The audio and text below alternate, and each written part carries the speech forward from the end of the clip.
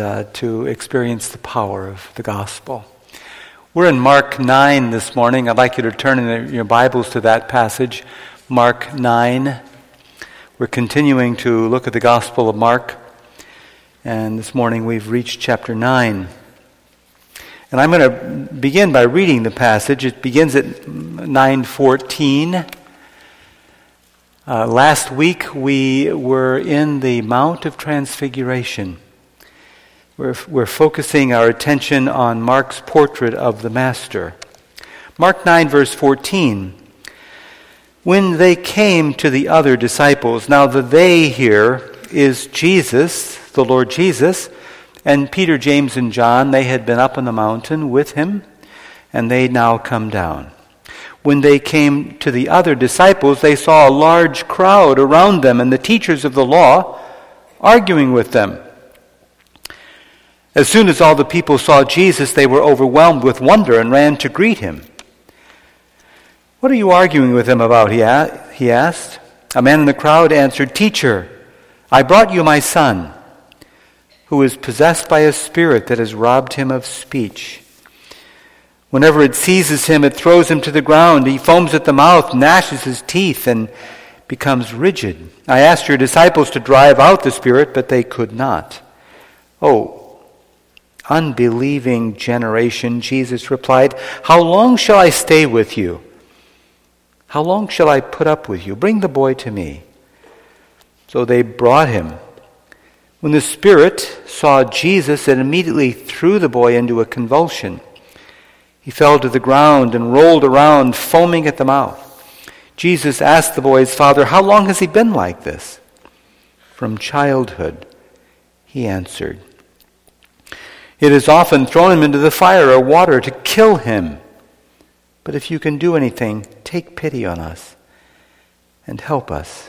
"If you can," said Jesus, "everything is possible for him who believes."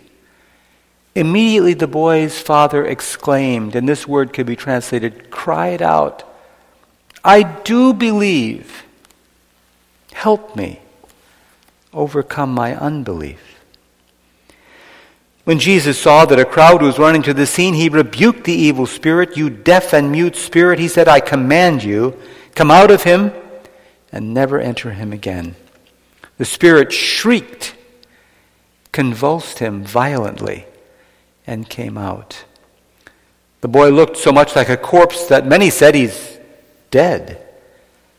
But Jesus took him by the hand and lifted him to his feet, and he stood up.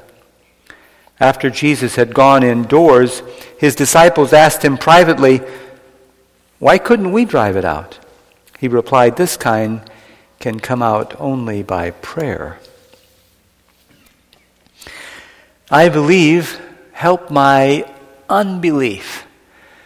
This passage is famous for those words, and these words make me think about faith and make me think about my own faith and our faith. We sometimes feel the same. I believe. Help me overcome my unbelief. What is faith anyway? Once in a Sunday school class, that question was asked, and a little boy raised his hand and he said, "Well, faith is believing something you know isn't true." Well, of course, that's not right. But what is faith? I mean, faith is essential to the Christian experience. Faith defines us. We call ourselves believers. We believe. So what is that? What is faith? How can we think about it and describe it? Well, certainly the Christian life begins in faith. We hear the good news, just as Phil shared. He heard the good news shared in a radio broadcast. You hear the good news, the call to trust in Christ, who died for your sin, who was raised again, who's the Lord of all. You hear that call, you turn to God, and you place your trust in Jesus. That's how the Christian life begins for all of us. We come to that point of trust in Christ. Some people know when it happened. For others, there is not a definite, clear moment you can point to. But all of us trust in Christ. That's how the Christian life begins, and that's how it continues. We might define faith as whole soul reliance on Christ to save us. That is, we don't rely partly on Christ and partly on ourselves or partly on our works or our deeds or anything else. We rely with our whole soul on Christ to be our Savior. One of the ways to describe faith is let me give a sort of a theological analysis of faith. Faith involves various components. Faith involves, first of all, the element of knowledge. That is, we have to know certain things. You can't believe if you've never heard of Jesus. You've never heard of his death for us. He paid the penalty for us. He was buried. He was raised again. He's the Lord of all. So faith involves knowledge. Now, knowledge is not unimportant. Knowledge is essential. We send missionaries to the end of the world so that they may proclaim this message. Faith involves knowledge, but that's not all it is. Faith involves, secondly, also a second component is assent. That is, we assent, we agree that these claims, these truths about Jesus are in fact true. We assent to their truth. Knowledge and assent, however, are still not fully faith. The Bible says the devils believe and tremble. And this describes the devils. When that word believe is used of the demons, that's in James 2, this is the description. They know the facts of the gospel, and they certainly know it's true. But obviously the demons are not saved. The third element of what faith is commitment. That is, one personally entrusts oneself to Jesus. One commits oneself to Christ. This element also involves surrender to him. We surrender our will. We bend the knee. Jesus is my Savior. That's what faith is. It's personal trust in the Lord Jesus to save us. This is how the Christian life begins. We rely not on ourselves, but on him alone. Faith, of course, is also faith in someone. It is faith in Christ. It's not sort of a generalized, I believe. It's faith and trust in Christ Jesus as Savior and Lord. Now, faith is also essential for ministry. Not only the beginning of the Christian life, not only the living of the Christian life. I mean, Phil described in his own experience all kinds of ups and downs. We live our lives, and we've sung about this morning. We live our entire lives by faith. We walk by faith, not by sight. This morning, this passage brings the question or the issue of faith in ministry. The only way to have effective ministry is through complete reliance on God, not on ourselves. That is, we minister effectively by faith. Therefore, it is important for us to be strong in faith and to grow in faith. And I think this passage helps us to think about faith and our ministry as an action of resting ourselves in God's power. In this passage, Jesus and Peter, James, and John come down from the mountain. The mountaintop experience, glorious, wonderful, amazing, miraculous. They saw the glory of the Lord on the mountain. And now they come down from the mountain, and immediately they're enmeshed in the nitty-gritty of life and trouble and ministry problem. There is a child in anguish, a child who is suffering, and a father who's deeply troubled over his son. A lot of us know about children and parents and the anguish and all of the love parents feel for their children. Well, this father has a child who's is suffering. And then there is also ministry failure. The apostles or the disciples have failed in helping this child and this man. And then there's an argument going on as well. That is, the scribes are arguing with the disciples. Did you notice that? In 9:14, the teachers of the law were arguing with them. They were probably criticizing them. You're a failure. Graham Swift wrote the words, there's always someone to criticize, even if it's easy to criticize the failure of others and to do nothing ourselves, he wrote. And there's always a critic then and critic as well today. This afflicted boy was suffering terribly. Epileptic seizures. He could not speak. He could not hear. Sometimes thrown into the fire or thrown into the water. And these symptoms were caused by demonic attack. This certainly gives us insight into Satan's goal for us. He wants to destroy, to swallow up and destroy human beings.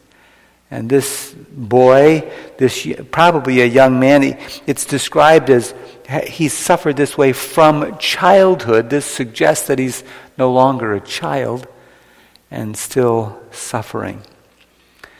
One of the things that we should recognize is that Satan is out to attack us as well, and we should resist him in every way. That is, we should never show interest in anything that might yield our will or open our will or ourselves to his influence or his impact. In other words, don't show interest in palm reading or fortune telling or Ouija boards or astrology, any of these things. Stay completely clear of anything that might in any way open ourselves up to satanic attack or influence.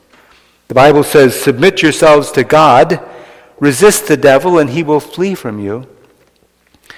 It says, be self-controlled and alert. Your enemy, the devil, prowls around like a roaring lion, looking for someone to devour.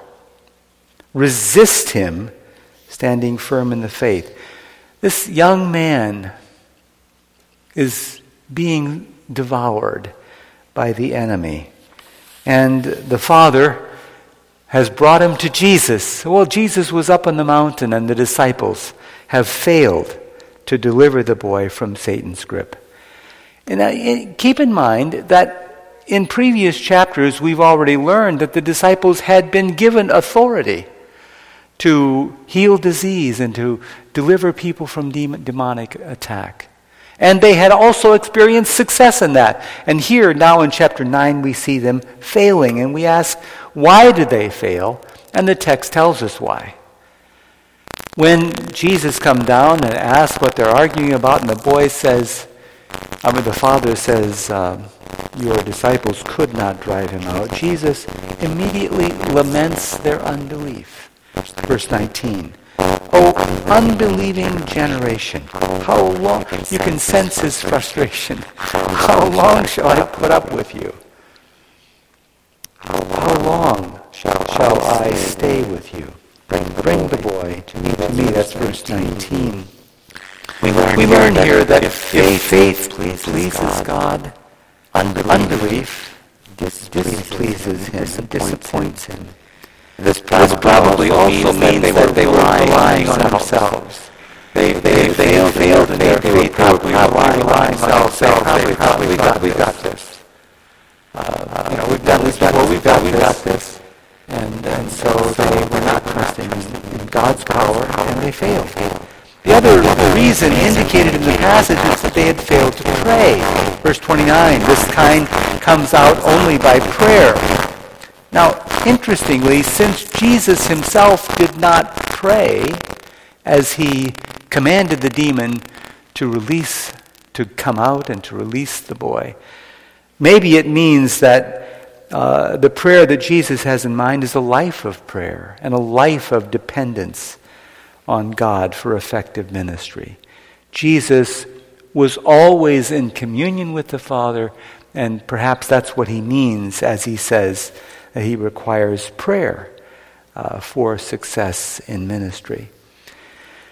It's interesting to note the rise and the fall of the Father's faith as well. That is, the Father comes and it says in verse 17, I brought you my son, verse 17, with every expectation that Jesus could help.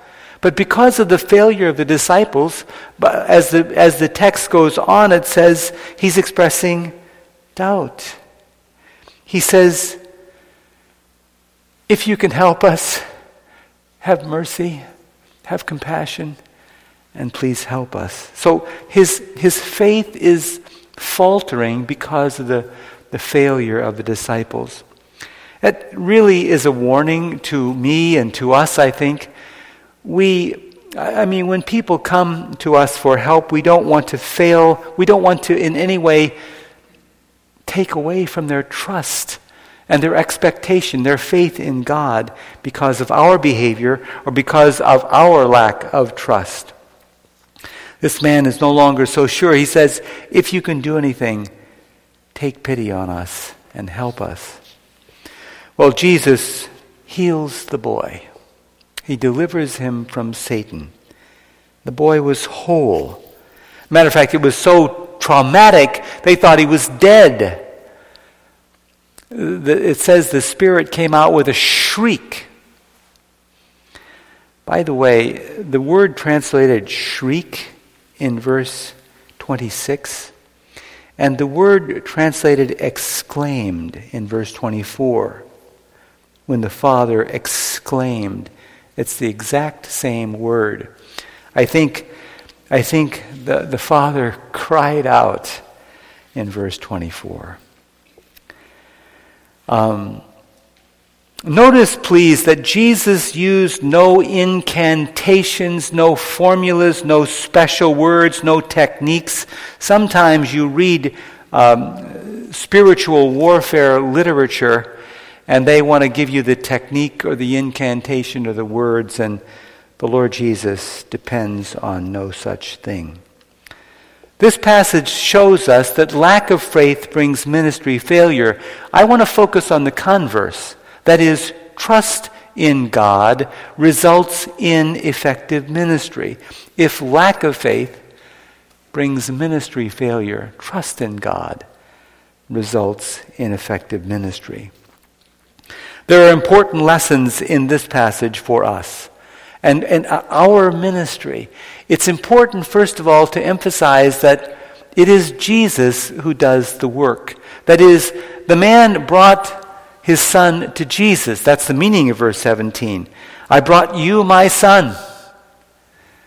And so we always must remember that it is Jesus who is the Savior. It is He who will help those who come to us, not we who can help them.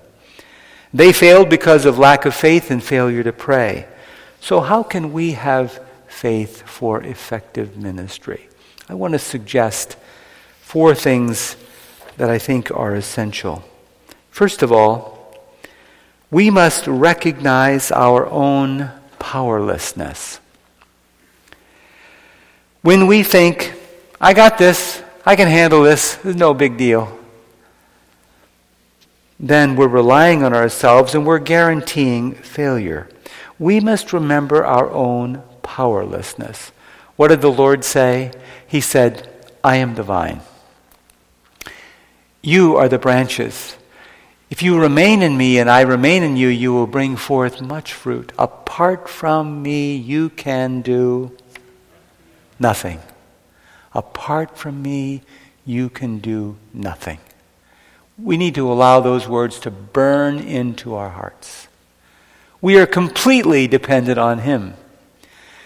You remember that in March of 2019, as I came here for the first time and preached, and then we had lunch together back in the day when people had lunch together. And then we came back in the sanctuary for a question and answer time. And, your questions, these things are always difficult. You're trying to get to know this bloke who's just shown up, trying to ask questions, and you tried to ask questions that gave you insight into me and my ministry. And but many of the questions were focused on what I was going to do and how I was going to bring unity and how I was going to advance the mission of the church and how I was going to do this. And I kept saying, I'm not going to do it. That might have been frustrating. But I kept saying, only God can do that. Only God can bring us together. Only God can make us one. Only God can advance the ministry.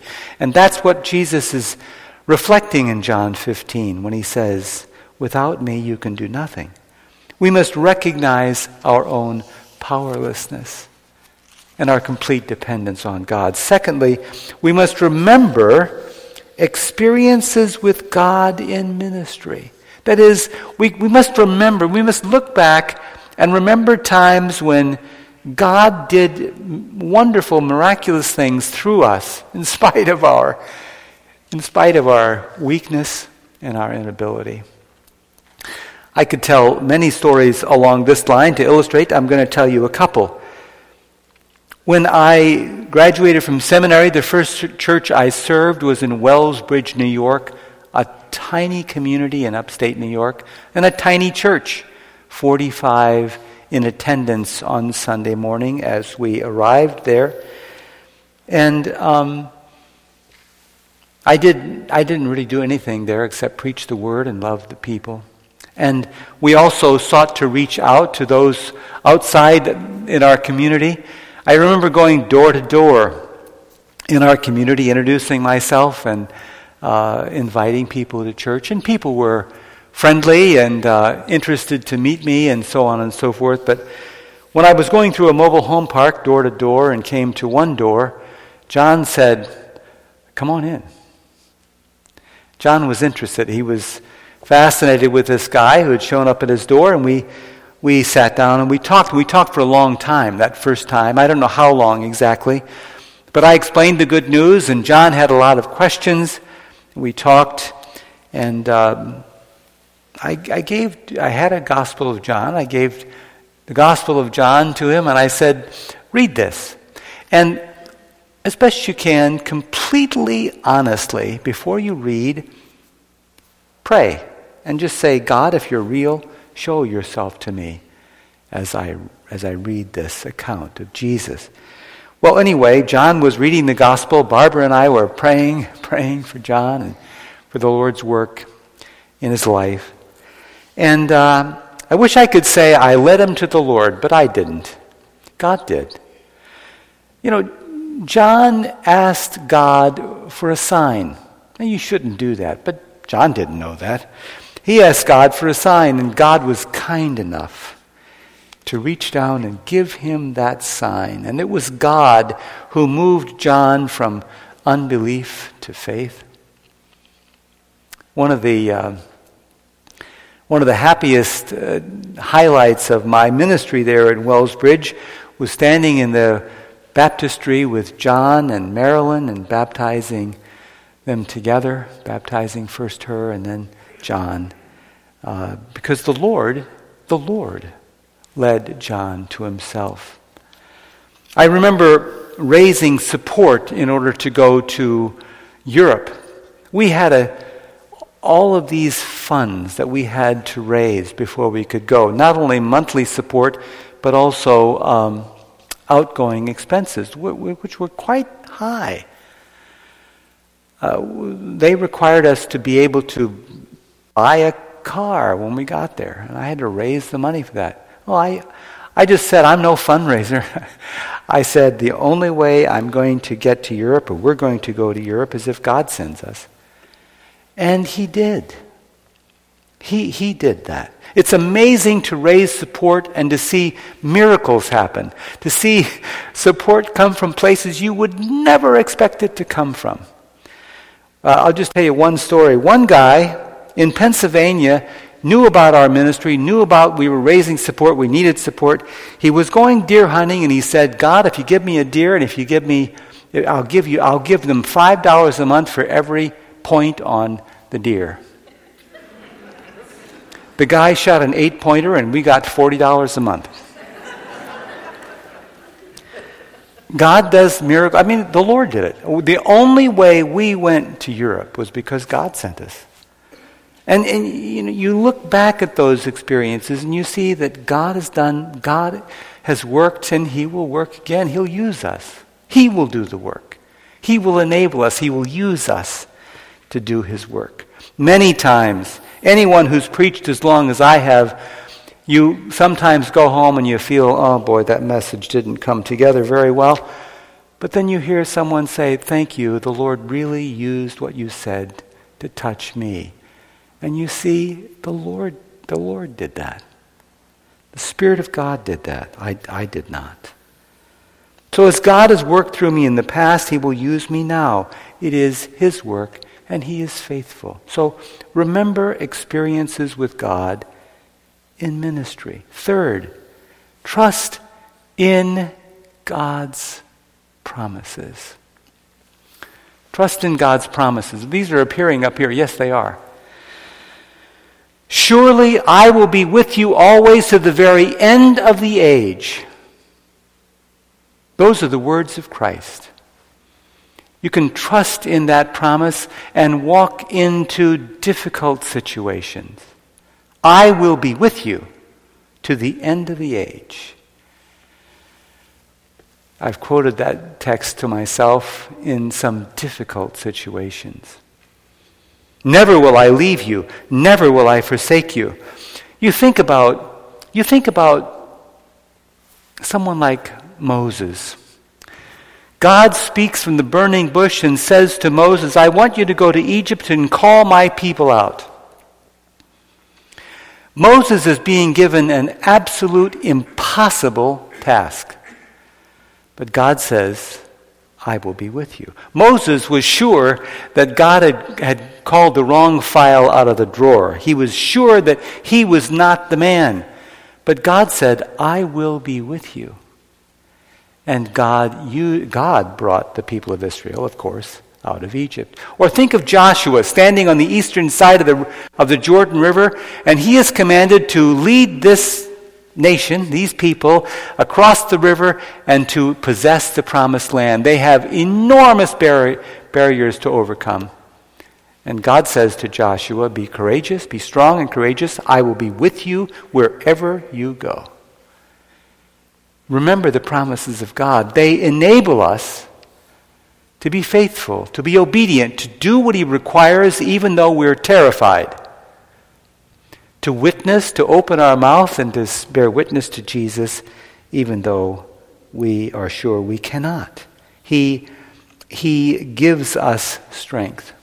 I find that the words of this man interesting. He says, I believe, help me overcome my unbelief. Sometimes we're there, aren't we?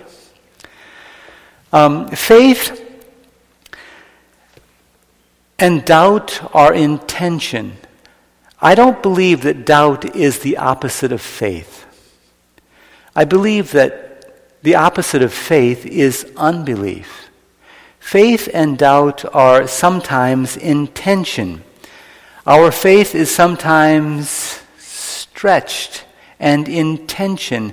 And God, notice that even though this man says, I believe, help me with my unbelief. And by the way, the text indicates he cried this out. He cried out, I believe, help me overcome my unbelief. Sometimes we're right there. Notice that the Lord answered that prayer.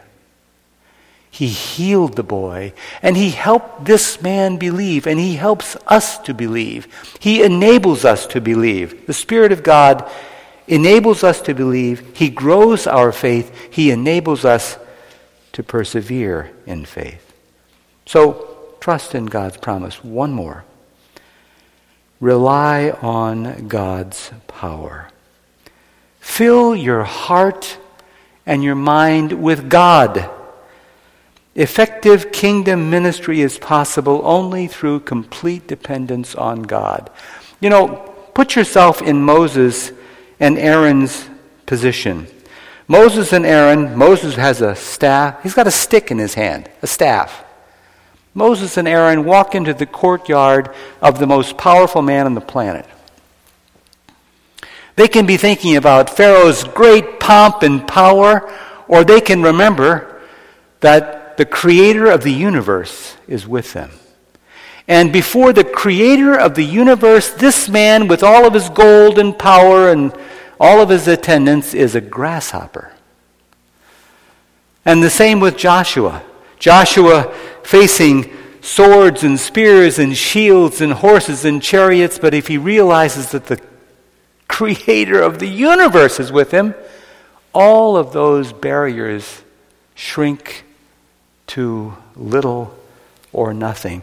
The more we fill our minds and our hearts with our God and His greatness, His awesome power, our faith is strengthened and grows. In chapter 10, we'll read the words that Jesus will say, "With God all things are possible." And they are.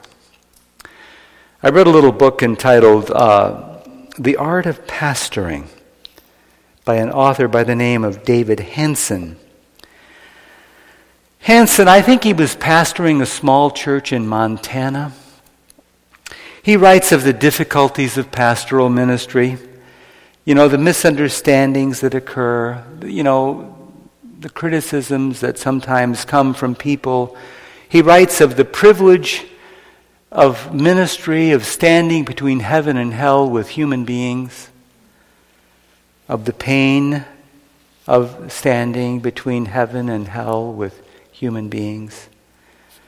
And in all the struggles and difficulty, he would describe going out to visit an old farmer, and then he would say, after the discussion and after the effort and after the ministry, he said, I have to go back in my study and read a little theology. You see that again and again throughout the book. I have to go back and read a little theology. And that's a way of saying I have to keep my heart focused on God.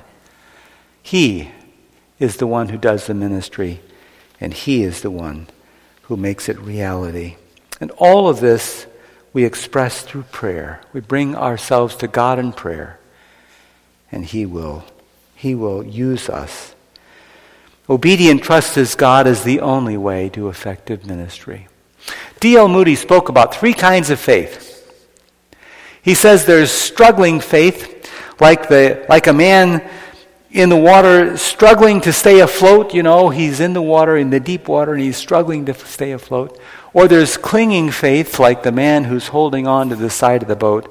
Or there's resting faith, like the person who's in the boat and able to help others to climb in the boat too. Well, let's be people of such resting faith, but yet obedient and risky faith. Always remember that it is not a matter of the greatness of our faith. It is always a matter of the greatness of our God, our Savior. And we keep our focus there. And He will use us, and He will accomplish His purpose in this church and in our lives and in our ministry. Let's bow in prayer. Father in heaven, we admit that there are times when these words are our words. Lord, I believe. Help me overcome my unbelief. We admit that. We pray that you would strengthen our faith. We pray that you would enable us, Lord, to keep our hearts fixed on you, and therefore to have faith that is unwavering, because you are powerful, because you are good, because you love us. Thank you, Lord, for your word to us, and thank you for the good news that brings us to you. Lord, use us to bring that good news to others, we pray. In Jesus' name, amen.